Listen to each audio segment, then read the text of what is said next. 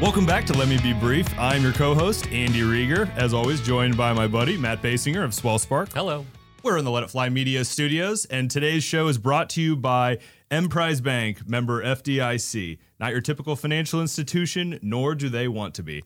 We've got a really awesome guest today who is all about finance, so I am absolutely stoked. Amanda Villarreal from Plex Capital. Amanda, welcome to the show. Guys, thank you so much for having me. What a pleasure. Absolutely, yeah. So let's get straight to it. First and foremost, what does your company do? Okay, so we are a factoring company, also known as an accounts receivable finance company. Basically what we do, we take the receivables of businesses in the B2B space and expedite payment. So if you are a commercial cleaning company and you're having to wait 30, 60 days to collect from your customer, we're able to pay you the same day that you bill out. And that basically helps you with your cash flow. That's amazing. And so you used a lot of really big words, right? Andy always says he's a finance guy. I'm the fun guy. I throw axes for a living, right? And so you kind of did a great job explaining that. But for folks who have no idea what this industry is or does, could you be just a little bit more specific as far as like what the day-to-day looks like, how it works, how you get into that? Yeah, absolutely. So accounts receivable finance has been something that a lot of people know about, but in very specific industries, especially transportation. That's actually where I started my career back in 2007. So if you own a trucking company and you say, I'm going to go haul for C.H. Robinson, well, C.H. Robinson might not pay you the same day, but you still have all of these expenses, right? You got to pay for fuel, you got to pay your driver, maintenance, and so on. So instead of waiting the 30 or 45 days that C.H. Robinson might have, you can send the receivable to Plex Capital, and Plex Capital can pay you right away as soon as the load gets delivered, and we get confirmation. And so that gives you the ability to continue to run as much as you want because now you have the capital. So let's talk about a little bit of that. If the business owner that's hearing this and understanding what factoring is, but how you actually execute on it. So do you guys actually then receive the payable or the receivable, I should say in this instance, or is it a note technically that has to be paid back? What is it really, the mechanism of it? Yeah, so it's a little bit more complicated than that, but I'll simplify it. So at the time, let's just say that, Andy, you own a trucking company, and I'm using a trucking company. It can be any business. Well, let's say our businesses. Let's say Matt wants to get something from me, and I say, I'll provide you this service, Matt, and you owe me in 60 days. Sure. So that service, then you're going to generate your invoice. Send it over to him, and then instead of waiting for the 60 days to collect, you're going to send it to me right away as soon as the work has been completed. And so I'm going to give a notice of assignment to you and basically put you a notice that the receivable has been assigned to Plex Capital, and so payment needs to come to Plex Capital. Okay. So I fund you. So the accounting department has to change where they are sending the money. The remittance. Okay. And then what happens if they don't remit the payment? Well, typically we try to work with clients of good character, so there's a background check that goes on before we actually establish the account, because that does happen once in a while. So we would like to think that we work with people of good character, but sometimes it doesn't go like that. So there is that risk. I mean, it's not necessarily. I would say that it is a high-risk type of business we are in, actually. But you're approving more or less the credit not of the people that engage you, but the people that owe the people exactly. that engage you. So we're going to put major emphasis on the credit worthiness of our client's customer. Fascinating. Yeah. So to get back into it, how long have you all existed, and how did you end up in this role? Yeah, so in 2007, I was given the opportunity to work for a pretty large factoring company that is well known here in Kansas City. I worked with them for about 6 months and then transitioned onto a startup that was in the same industry. And that startup took off. I spent basically 12 years of my career there.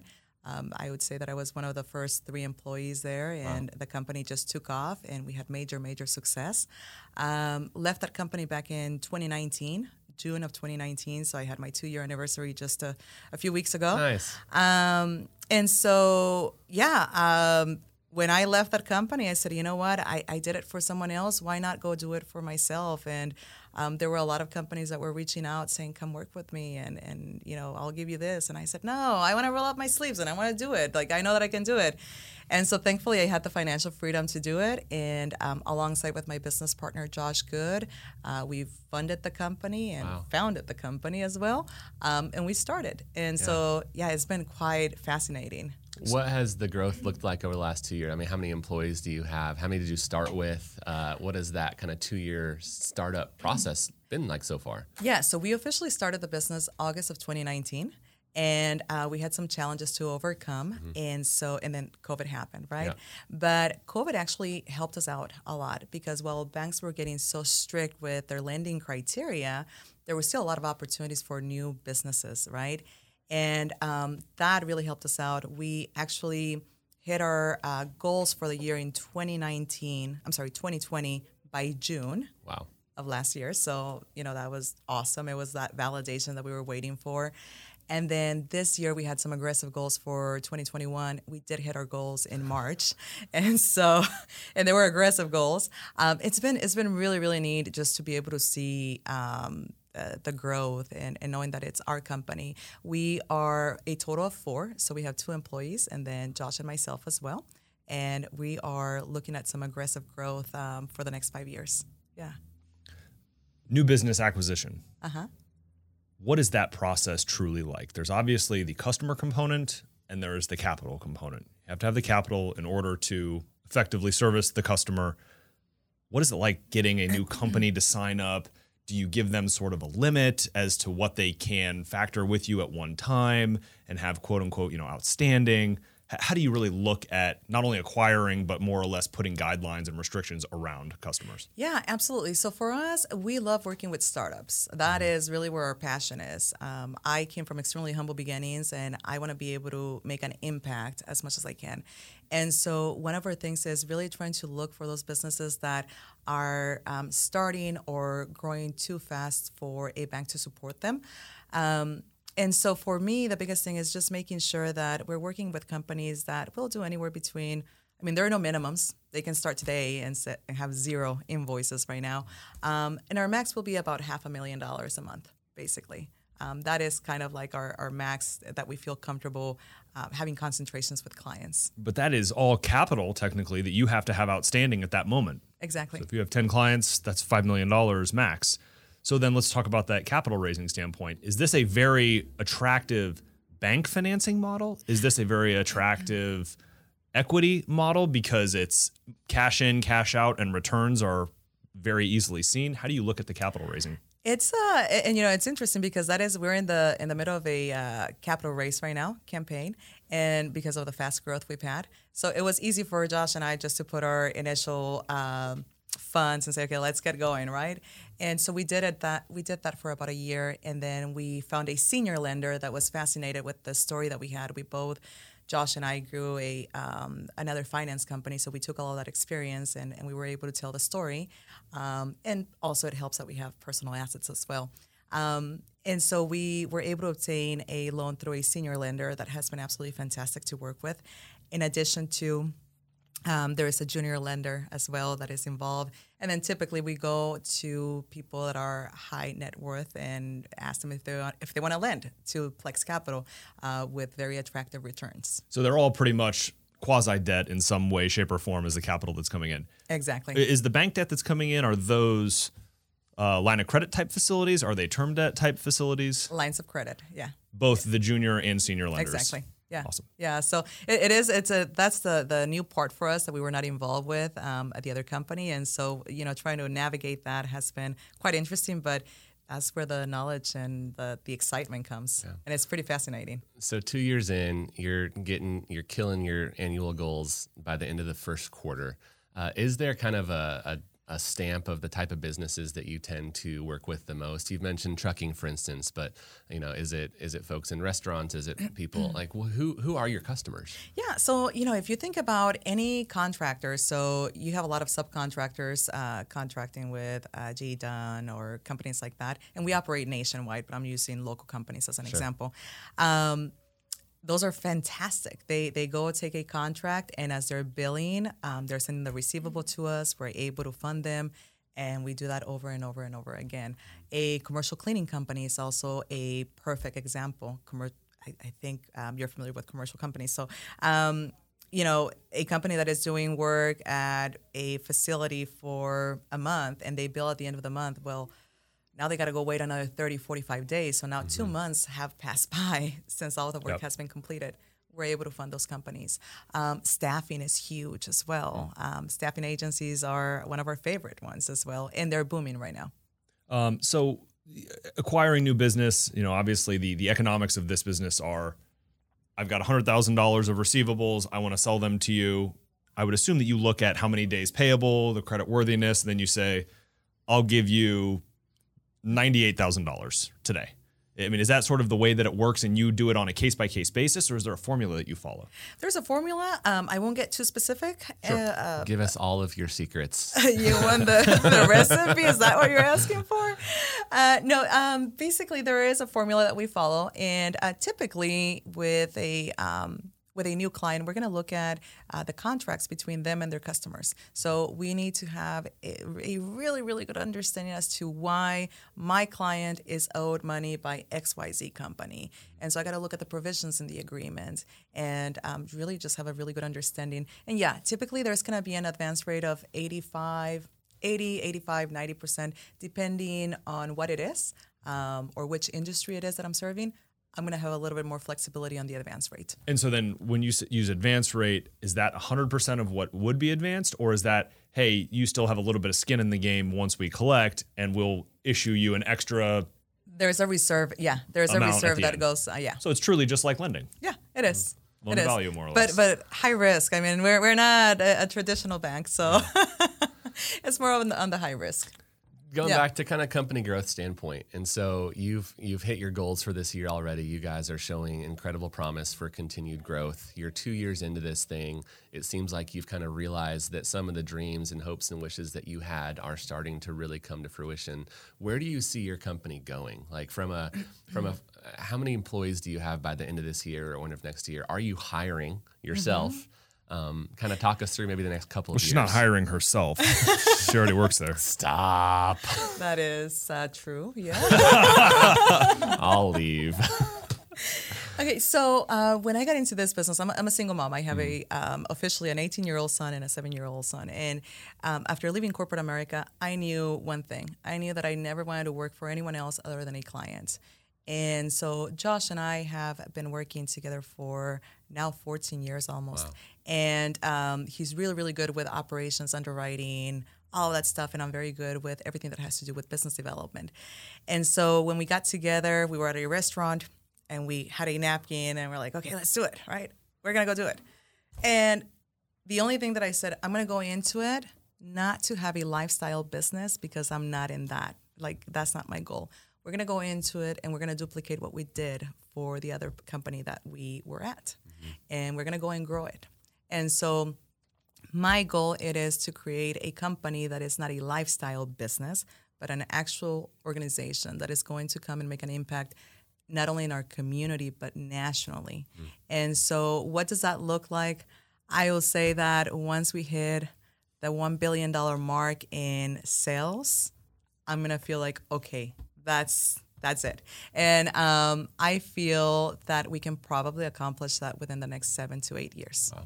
Yeah. So as part of that dollar sales goal to get to the next stage, if someone calls you and says, hey, I'd like to learn more and see if we can work together, is there sort of a minimum that you're looking at saying, oh, your invoices are only X, on a year you would only be issuing us 50,000 of receivables, 150,000, whatever that number is? Because earlier you discussed there's an actual, research element to this, due diligence, if you will, being semi-quasi bank lending. Yeah. Is that ever a factor in it of this just isn't the right thing for us? It's just not worth our company's time really investigating and digging deep? And if so, what sort of is that cutoff level for if businesses are listening to this? Yeah, are no, going. absolutely. I would suggest that you maybe improve with your listening skills. No, I'm just kidding. I did say that. Thank you. It is always Right? whenever someone makes fun of Andy with me, I know it's been a great episode. Yeah. And Jackie in the room from Emprise Bank is just loving this right now. Well, I'm over here writing notes on a napkin just like you. I couldn't resist. And I'm getting- sorry. I love this. This is great. This is gonna be my wife's favorite episode she's ever heard. So, no, like I said earlier, we don't have any minimums, and we love starting with startups. I know you talked about, you said you don't have minimums. And so I was just trying to dig a little deeper because certainly, like I was saying, there's a point where due diligence comes in and you're like, like There like is. if I call you and said, hey, Matt owes me $1,000, can I factor this? And you're like, I'm going to have to read your contracts over making Yeah. a couple $100, like it's not worth our time. Right. I mean, I think those are just conversations where I don't even invest any more time other than a 2-minute call and, hey, I'm sorry, like we are not a good fit. But a startup can come to us. And one of the most fascinating stories that I have is, and I'll be brief, but It's the name of the show. It it is. is. It is. Did you like that? I knew That's that. good. Yeah. It's over my shoulder. Yeah, of course. But anyhow, so last year, right before the pandemic, I get a call from Sandra Olivas from, she used to be with another bank. And she said, hey, I have this lady who is thinking about opening a staffing agency, but she's been to 3 banks and they said, no, they can't help her out because she's looking for a line of credit. She's going to open up a staffing agency. And I thought about you. Can I send her your way? Sure. Within an hour, the prospect was in my office, and she's like, okay, I've been employed for 17 years at this staffing agency. I know that I can go and do it. I have the contracts. I have everything. And I said, okay, great. Well, let's go ahead and get it together. Within 3 weeks, she was up and running. She was already staffing people that had lost their jobs through the pandemic, through the shutdown. And we were part of that. Now, fast forward a year later, they have 3 offices, one in Houston, 2 here in Kansas City, and they're getting ready to open up another one in Orlando. So those are the stories that I like to tell because she came with like, I think I want to get into the business, but I'm not for sure. And I've been to 3 other banks and no one was able to help me out. But then I found this lady that was connected to Amanda, and here I am a year later. Awesome. So yeah. So you just said 3 weeks right there. What is your typical turnaround time from the time your phone rings or you guys get an email to then saying, yep, we're working with you? It could be 24 to 48 hours. With wow. her, it was 3 weeks because she was just thinking about going into the business. And so it took her a while to get her LLC and everything going. Sure. And I was able to get her connected throughout Kansas City with different organizations that were going to support her as well. Sure. Yeah. Awesome. Amanda, I need to start wrapping this up. Otherwise, Andy will continue asking more questions that you Because have already he's not answered. listening, right? right? Yeah. That was taken out of context. It was about the value of due diligence time. But That was why I asked it that going way. completely away from business or work, I always like to end with the question, what is the coolest thing you have ever done? With the caveat, you can't talk about family, you can't talk about having a kid, like an experience, right? Yeah. That's the, So I have always considered myself more of a conservative type of person, always watching my image and things like that. And so I have a younger brother who is a musician. And one thing that you know about musicians is that they're somewhat not very responsible. They're dreamers, right? And so I said, okay, Daniel, let's go to Ireland. Let's go for 2 weeks. And this was in 2018. I'm like, I'll fund the whole thing. You just pay for your flight. That's it. The best thing ever. So if you want to like just go and explore life, go with someone that is going to be extremely irresponsible. Because I found why I'm friends with myself, Andy. and it just happened I don't to listen be. very good. That is correct.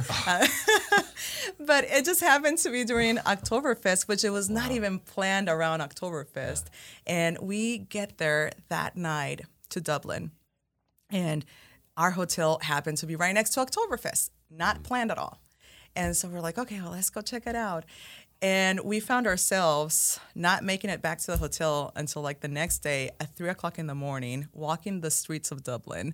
And that's just like a glimpse of what happened. I mean, it was for 2 weeks, just craziness throughout Ireland. We did a tour for 2 weeks. So Did you do any distillery tours? Oh, yes, we did. So one of the ones that we did was the next day after we arrived, right? And he was so sick, and I had paid for the whole tour experience, and he's like, I can't smell whiskey anymore. Like this is not good.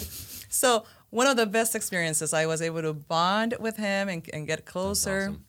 And again, he's a musician, so every pub we were walking into, he was joining the local bands, and so it was a blast. That's awesome. Best experience ever. Amanda, thank you so much for sharing with us on behalf of Emprise Bank. We really appreciate you spending time along me and dealing with Andy, and maybe over the course of time he will learn to listen better. But we really appreciate fine being the scapegoat. your story. Someone's got to ask the good questions. I wish continued growth upon your company as well. Thank you. Well, thank you for having me. Amanda. Thank you so much.